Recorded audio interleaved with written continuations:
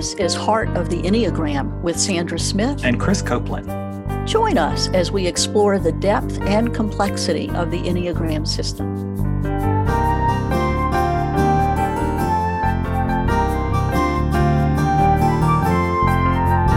It's not true love. We know it's an illusion that I'm loved by what I accomplish.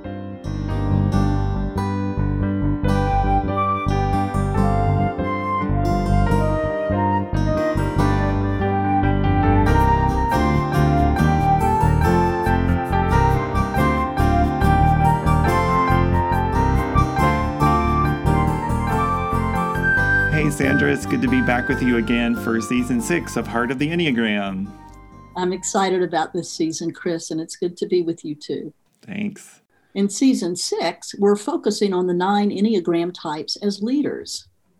Use of the Enneagram in leadership trainings is on the rise, and these episodes will consider best practices for using the Enneagram in leadership.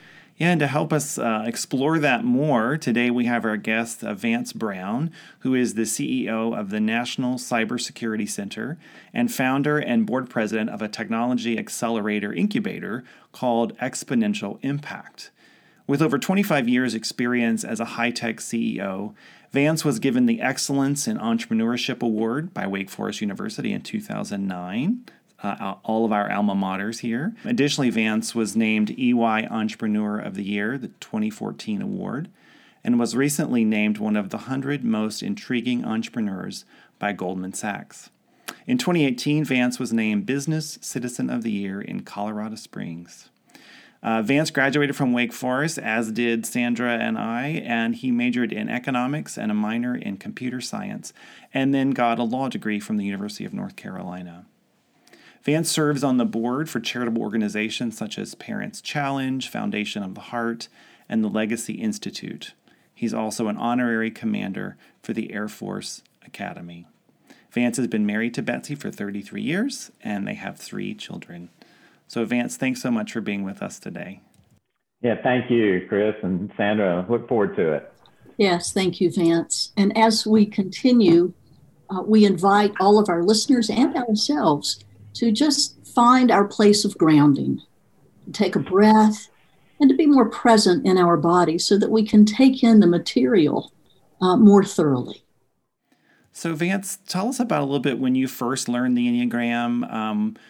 When was that? What were the first clues that you had that you led with Type 3? Yeah, so I first really heard of the Enneagram through I guess he's a more modern day mystic. Richard Rohr wrote a book on the Enneagram, and that was my first exposure to the concept. And then my wife, who is a therapist, really got into. She's also a Wake Forest grad, 87, but she became certified in the Enneagram. So I was like, for the first subject to start taking the test, et cetera. Now, when I took the first test, I actually came out as a 1 on the Enneagram, and just thought maybe because the perfectionist, I have a lot of that in me, and just everything's got to be right. But when I looked and read more about like the 3 and some of the nature and of the 3, I had to live with it honestly, and I had to just what fits me better. And most people who know me would say absolutely a 3. And I would say, given my history and especially and by the way, this isn't very positive necessarily, but the competitiveness that comes with it. I actually had one of my best friends from high school one time told me, Vance, you're like the most competitive person we've ever met, but that is not a compliment. I'm telling you, as a friend, you have issues. Okay. So I think that, it settled more with me of, yes, I feel more comfortable in the 3. Vance, you make a good point when you said, I took these tests and, I was looking at 1 and 3 and I had to live with it. Right. It's in that self-exploration and self-observing that we come to our Enneagram home-based type. So I am so grateful to hear you say had to live with myself and really notice. So thank you for that. And, also, conversations with friends, my spouse, people who know me well. Now, and I know look, it's more, what can be confusing, this is, again, according to my wife, who has studied a lot more than I have, is, the underlying motivations, what drives it the most. And so when I started exploring my underlying motivations, the 3 was definitely where I feel most at home. Yeah, that's an important point, Vance. Thanks for naming that too, is really type is determined by motivation. It's that question of like, why do I do what I do versus behavior? So I appreciate you highlighting that. You mentioned the competitiveness piece in terms of that might be a challenge. I'm imagining it might have been supportive for you as well. But I'm wondering in terms of your leadership, how has your Enneagram type shown up in ways that have been supportive and then maybe in ways that have been challenging for you? Well, yeah, I mean, first of all, it's good to, I think for me, the Enneagram, to be self-aware of me and just self-aware of the competitiveness and what does that bring to the organization in terms of my drivenness? Because as a CEO or as a leader, a lot of the culture comes out of my leadership style, right? Mm-hmm. And so, yes, I've been part of running some very successful organizations, but that has come with a cost. Do I, burn people out and, expect too much? And is that, good for the culture? I think some of the best things that have come out for me as a leader are again, considering my own internal motivations as a leader. For instance, as a competitor and as an achiever, performer type, has my motivation been more about the organization achieving for what it does to my LinkedIn profile, or is it more about the success of the people in the organization? Mm-hmm. And to continuously ask my question of like, am I more for their success or is it our success? And so. Just being aware and asking myself the questions, which I have to do a lot, has been very helpful. Mm-hmm. Vance, that discernment, is this for me or for us? Right. That you are a part of the us is huge, because it's almost like it's the shift between, or the engagement of holy honesty, which is the virtue of 3. If I'm honest with myself, what's going on here? I'm very aware that, I want to be about the team, right? I want it to be a team sport, and I want us to win and celebrate together. And yes, we want to honor the individual successes along the way, but the big wins are when we win as a team or as an organization and accomplish the mission. And I think as a leader, my number one goal is to align us to a common mission, right? And make sure we're all, singing from the same hymn book, and we all know we're heading in a common direction. So yes, and then celebrate that together. Mm-hmm. Well, 3s tend to be quite inspiring because of the can-do spirit. They get a lot done, and you help others believe, yes, we can do this. Yeah, and I would say, like what I enjoy most is the aspect of the inspirational leadership, right? I love the story. I mean, if you look at the software company that I started, with a couple of partners on Sharewell, right? I think I'm supposed to be the master storyteller to the analysts, to everyone out there. And even the name Sharewell, why did we pick that? Because I want to be part of an epic story. And Sharewell is actually a river that runs through Oxford, England. And it's the reason we chose it. It's on that river that J.R. Tolkien and C.S. Lewis used to walk along that river to come up with these great stories. And how they survived the test of time. And I'm like, that's exactly, we want to be a company that survives the test of time and it has an epic, story behind it. And so that's exactly right. I love the story, and I love to inspire our organization around a mission and story. Well, you certainly dream big. That's an example really of dreaming big and bringing others along.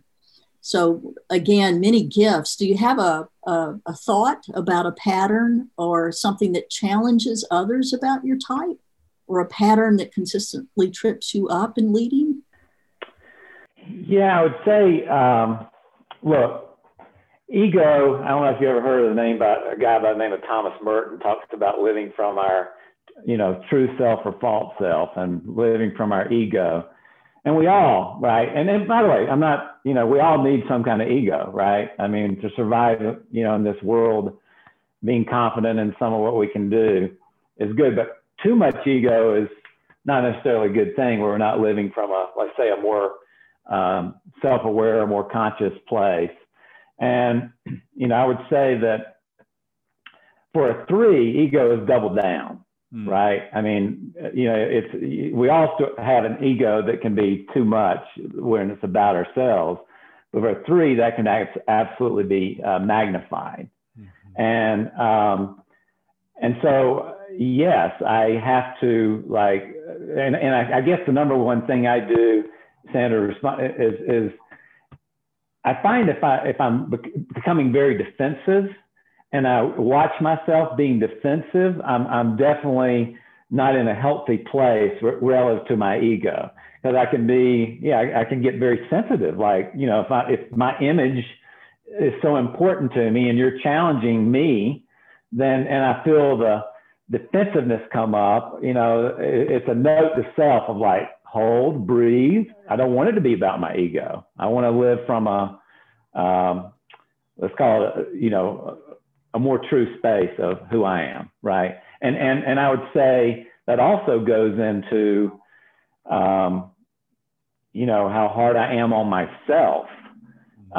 Then I can also be very hard on others, and I'm very brutal to myself. I mean, in fact, I would say I don't really love myself. I mean, if I was being totally honest, unless I'm doing something, accomplishing something, it's really hard to love me. And these are some things come out of the Enneagram where you become aware of wow, I've noticed that those are some core issues that I hope to grow from.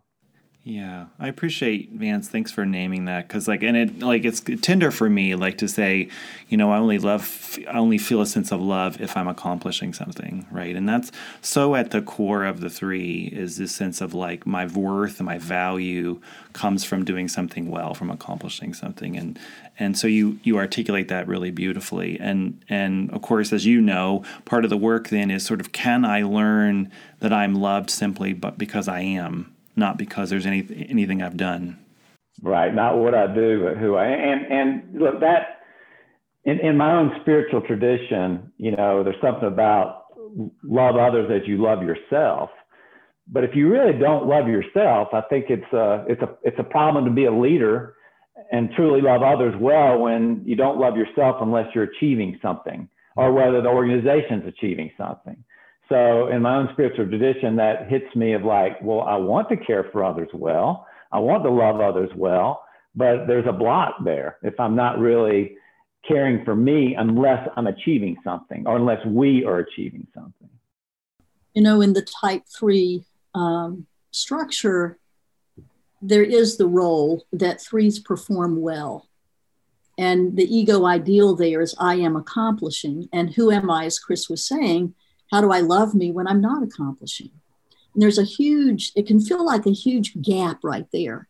But if you can drop through that gap and get to the authentic self, then you realize really your beingness is impressive enough. Well, you named too, Vance, a moment ago. I really appreciate you said, when you watch yourself and you become defensive, right? This is part of that, the process of cultivating self-awareness and consciousness, as you name, is that ability to watch ourselves and not just sort of fall into the habit, right? And just kind of ride the boat down the river, as it were, but to actually sort of oh, I'm watching what's happening, huh?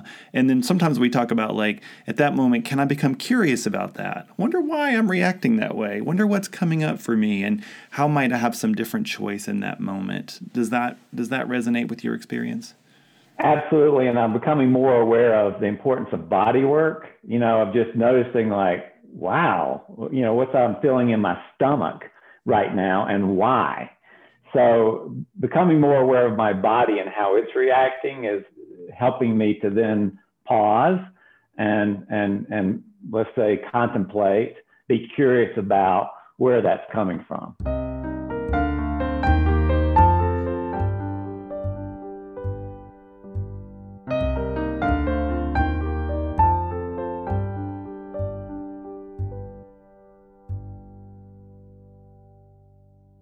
I've never met a 3 who isn't efficient. And I'm wondering in what ways you're finding or have found that efficiency isn't effective. You know, those are 2 very different understanding, very different words. So how has efficiency tripped you up or tripped up your own effectiveness? From the world's view, I'd say quite a bit of successes, right? In terms of from the world's view. Mm-hmm. But it's never enough. And, you know, I'm always trying to figure out how do we accomplish more? And so I'd say if I'm trying to be efficient individually and where it's all about me and I've got to pull it off, that feels very unhealthy. If I'm challenging the team of how we can become more efficient together, then that feels more healthy. But yes, certainly as a leader, you want your organization to be efficient, right? But it can become, again, a drivenness and, you know, like an OCD type, response, and not be wise and be very counterproductive from a cultural perspective in terms of how much we push it. So that's a clue for you then when you find yourself engaged in a drivenness, then you know to pull it back. As I am trying to grow, I'm trying to look at more of an abundant mindset. But all this is, you know, changing. You know, I grew up with, on a football team, you win or you lose. And, you know, in business, you know, if you don't take out your top competitor, you're not going to be top. And, you know, and you make it noble because, you know, we're going to provide jobs and take care of our own and our own families. And maybe at the expense of, you know, our competition, but it becomes you create a narrative, which is, you know, win-lose. And that is not a healthy narrative. How is abundance changing that for you?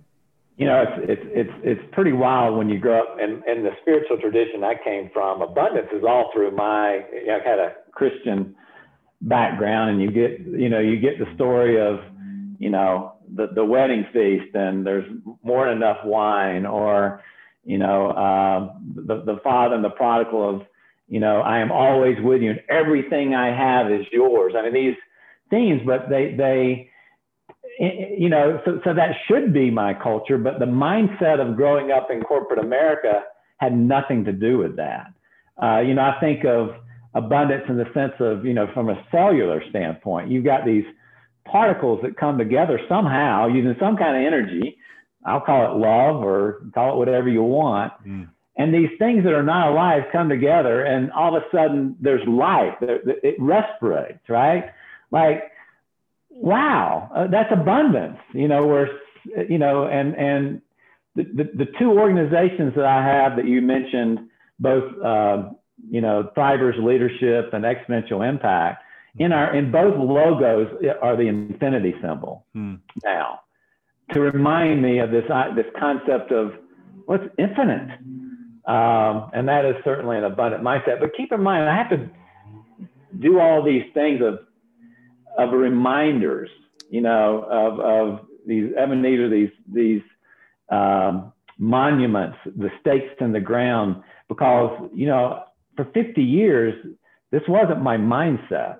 And I'm trying to evolve and grow and become more conscious, and it therefore, hopefully it may be a better leader as a more conscious leader, because I think people are more drawn, and I think they actually do better in an abundant culture versus you know, we got to take them out. We've got to win at their expense type of culture.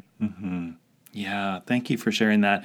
It makes me wonder, Vance, like as you've been doing this work in terms of consciousness, and like how has that impacted your leadership? Like the more you become aware and the more you want to focus on the recognition of abundance, how has that impacted how you lead and as CEO and in other ways? Well, I mean, people know if you're more for you or more for them. I mean, people just know. If you'll know if I don't have your best interest at heart, and I just really want to use you for what you can do to make me successful or even the team successful. I mean, people know that. They're not as motivated. Like, do I truly believe in you, Chris, or for who you are? and not just what you can do for me. Mm-hmm. And the ripple effect of that in an organization where, I mean, people become more loyal, they're more focused, they feel more meaning when they feel believed in for who they are and what they're bringing to the team. And it becomes a better, more healthy, and a more productive and more efficient team, by the way. It's counter, a little bit counter to, these concepts of abundance, and, actually it's better business. The organization does better and is more productive and more efficient. But that it's a little bit counterintuitive in terms of the way I was brought up and the mindset that I had. Mm-hmm. It sounds like when you're not buying into your fears, what you want becomes available. Wow. I would say, my fear mindset of not losing or, failing. Failing. Yeah. And then I'm not loved. Right. And that if we're made to love and to be loved and to feel love, and that's how that's the correlation, then failing is just can't be an option, or we can't feel love. And that's, that goes right to the very core of, the creation of who we are. Right. That's right. And for 3, that super effort to accomplish so that I will be loved has you moving at a pace and a rigorous work schedule so that you outrun love. Right. It's not true love. We know it's an illusion that I'm loved by what I accomplished. As an early child, it was, my nickname in the neighborhood, I was a chubby kid. My nickname was Piglet, right? And I remember this, I don't know, call it a vow, call it, I'm not going to live my whole life. And, in a race or in athletics, I was always last, right? Mm-hmm. And it was just like, I'm not going to be last anymore. I mean, this was back in the days when Rocky movies were coming on, and, I started getting up at 4:30 in the morning and, eating raw eggs and going running and starting lifting weights. And so you start adjusting and then you start getting accolades, no longer Piglet, but most likely to succeed in high school and captain of the football team. And well, as a young kid, how's that not love? And even my own parents I had a little mug, they would give me a mug and write all of my little accomplishments on the mug. Mm-hmm. Right. And I would feel my own parents' love through what I accomplished. So how do you not build that narrative? Right. Absolutely. I mean, really, like I have compassion for that, right? It's like it's the messages you just constantly get is like, you're valuable and you're loved because of what you do. So yeah, it's hard to unlearn that, Vance, as you're naming. Well, and when society is echoing that over and over and over, for 3, we just soak it in, and that becomes the narrative. And a curse, blessing or a curse, is take a 3 that you've kind of pulled it off. Mm-hmm. The success has come. Like, now that's, you can call that a blessing, but you can call that a major curse, because now I haven't had to, deal with, that's a false narrative of what we're made for. Right. Mm-hmm. And so it's, I think in many respects, in terms of, it's been a curse that as a 3, I actually pulled it off a lot of my career to where I had a lot of successes. Mm-hmm. But that was not good for my living from my true self or feeling the kind of love that I'm made for.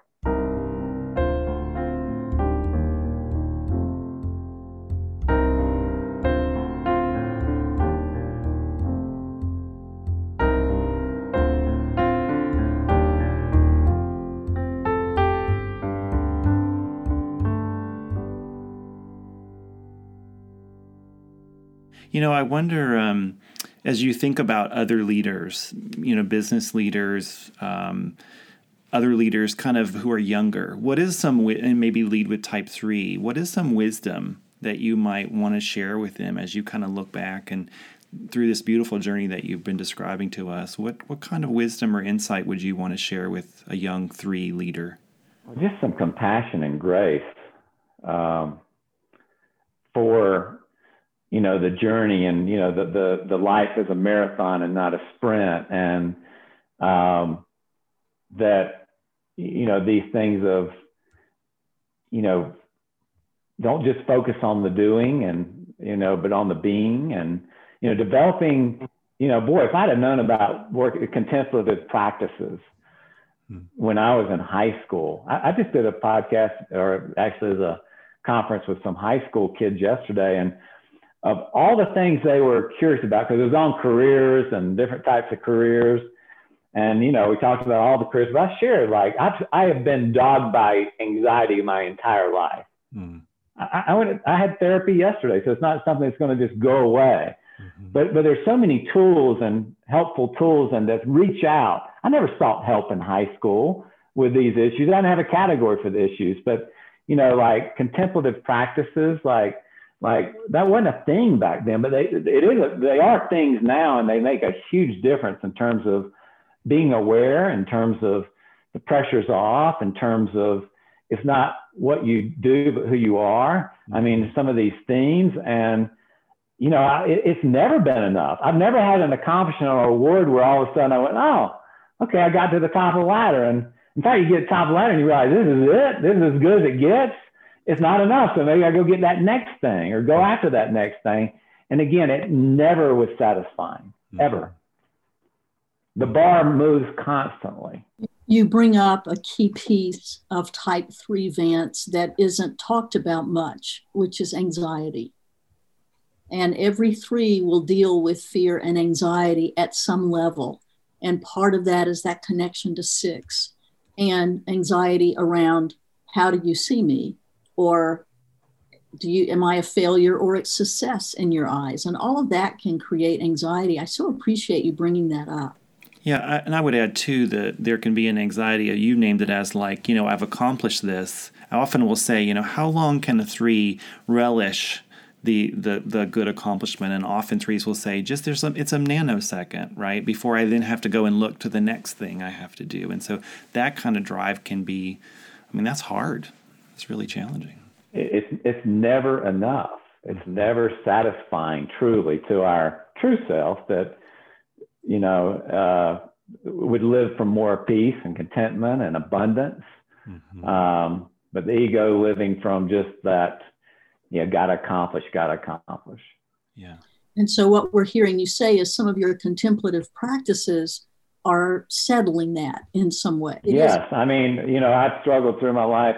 In fact, I had, I've run 3 large software companies. One of them I had to leave because of panic attacks and anxiety. And it got so big, the organization, once you get I found I'm an entrepreneur. And when you get to 600 employees, it's no longer entrepreneur. It's about efficiency and scaling and all those other words, which that's more operationally minded. That's not the storyteller, the inspirational leader, the things I feel like more made for. So yes, so sometimes it just takes falling on our face and having to quit. I quit one job because anxiety got too much. And then I had to go to therapy and start asking the questions and digging into these, why am I here? And how did I get here? And, the Enneagram, though, has been the most important tool to help become more aware and put words to this. And then you have categories to start working on. And again, I highly encourage,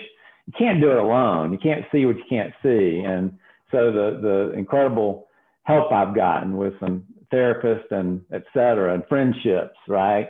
And asking the questions, I think, have been so important. And yeah, then where in my historic spiritual tradition, things like yoga or these contemplative things weren't okay. It's like, versus there's just so much we lost, and let's call it the Luther Aaron Post that were so important, that were important things that were lost in my own spiritual tradition of some of the desert mothers and fathers and the contemplative work that they did. We lost so much of that. Yeah. And so reclaiming it and seeing the benefit of some of what we lost has been so important to my personal growth and to feeling more peace and contentment in life. I want to give Merton back to you now, Vance. And there's a quote of his that I so appreciate. And he said, "Our successes and failures are never our own." How does that land in you? Like to say our failures are never our own, I don't have a category for that. I mean, I don't even know, even when you say that now and all the work that I've done, I immediately go, of course they're my own. You know, especially as a leader, you know, the buck stops with me. And, you know, yeah, I can try to be noble, at least on paper, by saying team sport, we win together. But, you know, as a leader, you lose and, you know, you kind of say, hey, I own that. That's mine as the leader. And it's not true, but to hear you say that, I immediately went into, no, the failures of my organizations are because of me. And that's your ego speaking. Right. To keep you in place right there. Right. Right. And which causes the drivenness and no matter the cost, we got to win kind of attitude, and the scarcity model of all that, and the lack of abundance. And, you know, we're just in a society that I don't know how a 3 survives without major anxiety and major depression and all that comes with it, because our society is built for 3s in terms of the capitalist free market, survival of fittest, you know, our self-interest are what drives the economy. Like, really? And I learned that at Wake Forest, by the way. You know, I was an econ major, so you know, we teach it, and it fit me, and I played the game well, and yet inside, below the waterline, I am dying. Right? I'm dying. Yeah, you name well this sort of one aspect of the 3 I hear folks talk about is, you know, I go and go and go until I hit a wall. And sometimes 3s don't ever quite hit it, whatever that means, right? I get sick, I get anxiety comes up, whatever. And even if I hit it, sometimes I'll give an excuse for it. But it's the courageous 3, at least in my experience, who hits that wall and then turns inward. You know, and says, you know, what's happening inside of me? Who am I? What's this about for me? Well, you know, the shadow or the deadly sin or whatever you want to call it for a 3 is this deception. And, you know, we deceive ourselves too, right? And in all that. And so, you know, the work that I'm trying to do to heal and be a more healthy 3 is that, well, what's the other side of that? Well, authenticity. Like, I'm trying in this podcast to be authentic, right? Because I know it doesn't go with my nature to share that I've had a panic attack or that I go to therapy, but it's important for my own healing, right? To not just deceive and let you know, oh no, it's all come. I've gotten all those accolades and I have no sleepless nights and, you know, I'm just crushing it.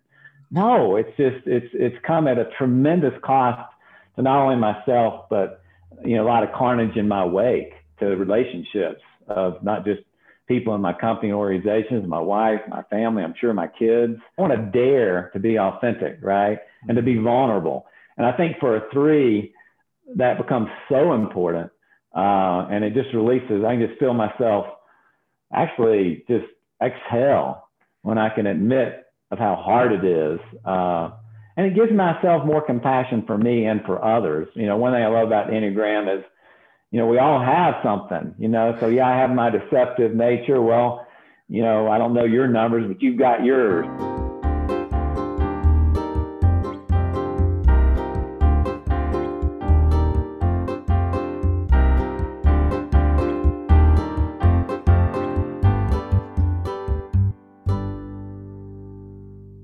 Two things I want to say. One is just I so appreciate your courage in showing up here today and being that authentic self. So just want to acknowledge that and appreciate that. And I think the other thing, what I hear you say, and, you know, I've heard 3 say this, is like, as I become more able to accept I'm loved not for what I do, but just because I am, then the more you can offer that and teach that to the rest of us. And so I hear you saying that in your work as well. It's like you want the folks who you work with and who work for you to know that they're valued in who they are, not just because of their accomplishments. So I just want to honor that gift that you offer to others with whom you work. Well, it's also like, bringing the Enneagram into the workplace, it's an opening to have these kinds of conversations, right? And to get below the waterline and to, I think it's called the Enneagram. I started telling people in my group that I love them, right? So bringing, I call it spirituality into the workplace is becoming one of my passions. And I think, because, we want our true selves, be able to bring our whole self, true self into the workplace, right? Wouldn't we be better and more productive and more if we can bring our whole self there? But I don't think we've been able to, our society has not encouraged that at all. Yeah. And this tool has been amazing for me and our teams to have let's call it below the waterline conversations, develop more compassion, more empathy. And I really believe certainly creates a better culture. And, the C.S. Lewis says you put first things first and you get second things. You put second things first, you lose both first and second things. These things like compassion and bringing our true selves and, these more fluffy words, right? The interesting thing is the second things are a better organization and a more successful organization, right? In this second half of life, I don't want to just work harder. I want to work smarter. I want to be wiser. I want to be more compassionate. And with the belief of abundance that it can actually be better, right? In the end, falling, which I think life has a way to make us fall, but can it be then upward in terms of what we can give to humanity, pro humanitate, what we can do for each other? Can we love better? Can we be more compassionate? And even for a 3, it's way more fulfilling. It's way better. It is satisfying.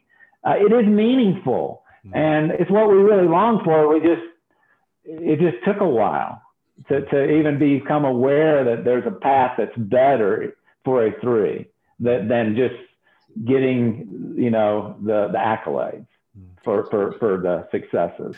So Vance, the question that came to me is, in the beginning I read some of your bio, which you referred to in terms of it's about accomplishments, right? It just sort of re-encourages the 3. And I get, as someone who leads with 4, I have a pretty strong 3 wing, so I get that a lot. I understand that a lot. So I'm curious if you were to articulate your own bio, your own sort of what is your life about that may not be about accomplishments? How would you articulate that? Who are you? How would you talk about who you are? Well, in terms of who I want to be, yeah, and let's call it this more second half, where I want to work more wisely and help others. I think as I've grown and hopefully done a lot of work in personal growth and contemplative work, I'd like others to help others find meaning and purpose. I mean, I really have found as a leader, and I think if there's one thing I would say, was good about my leadership style, I'd tell you from the very beginning. And the reason I think I've had some, call it worldly success, is I love to see teams come together, and I love giving high fives to people who hit the 3 at the buzzer and do amazing things and bring their gifts and as part of a team. So I've loved building teams. And if I provided some inspirational leadership along the way, then I'm bringing my giftedness into that. No more important. All of them are essential to the cause, but to create an environment that everyone's essential to the cause, and your number and your giftedness is just as important as anybody else's. I think fundamentally, I've always bought into that. Maybe it's because of early sports and, watching how it worked, but I couldn't have articulated that. But I love to see people bring their number, their gifts into a team, and as a team, do something to change the world for the better. And there is the inspirational leader. right there in a nutshell. Thank you. Thank you. So with heartfelt gratitude, I'm Sandra. And I'm Chris. And we invite you to take a courageous and loving look at what is. We want to thank all who've made this podcast a reality, including the Wake Forest University Program for Leadership and Character for their financial and institutional support, for Sally Ann Morris, who created our theme music, and for Logan Greenhalgh, who provided website support. And great gratitude to Eric Merle for his quality editing expertise. Special thanks to the Narrative Enneagram and our mentors, Helen Palmer and Dr. David Daniels, its founders. And certainly great appreciation to all of our guests.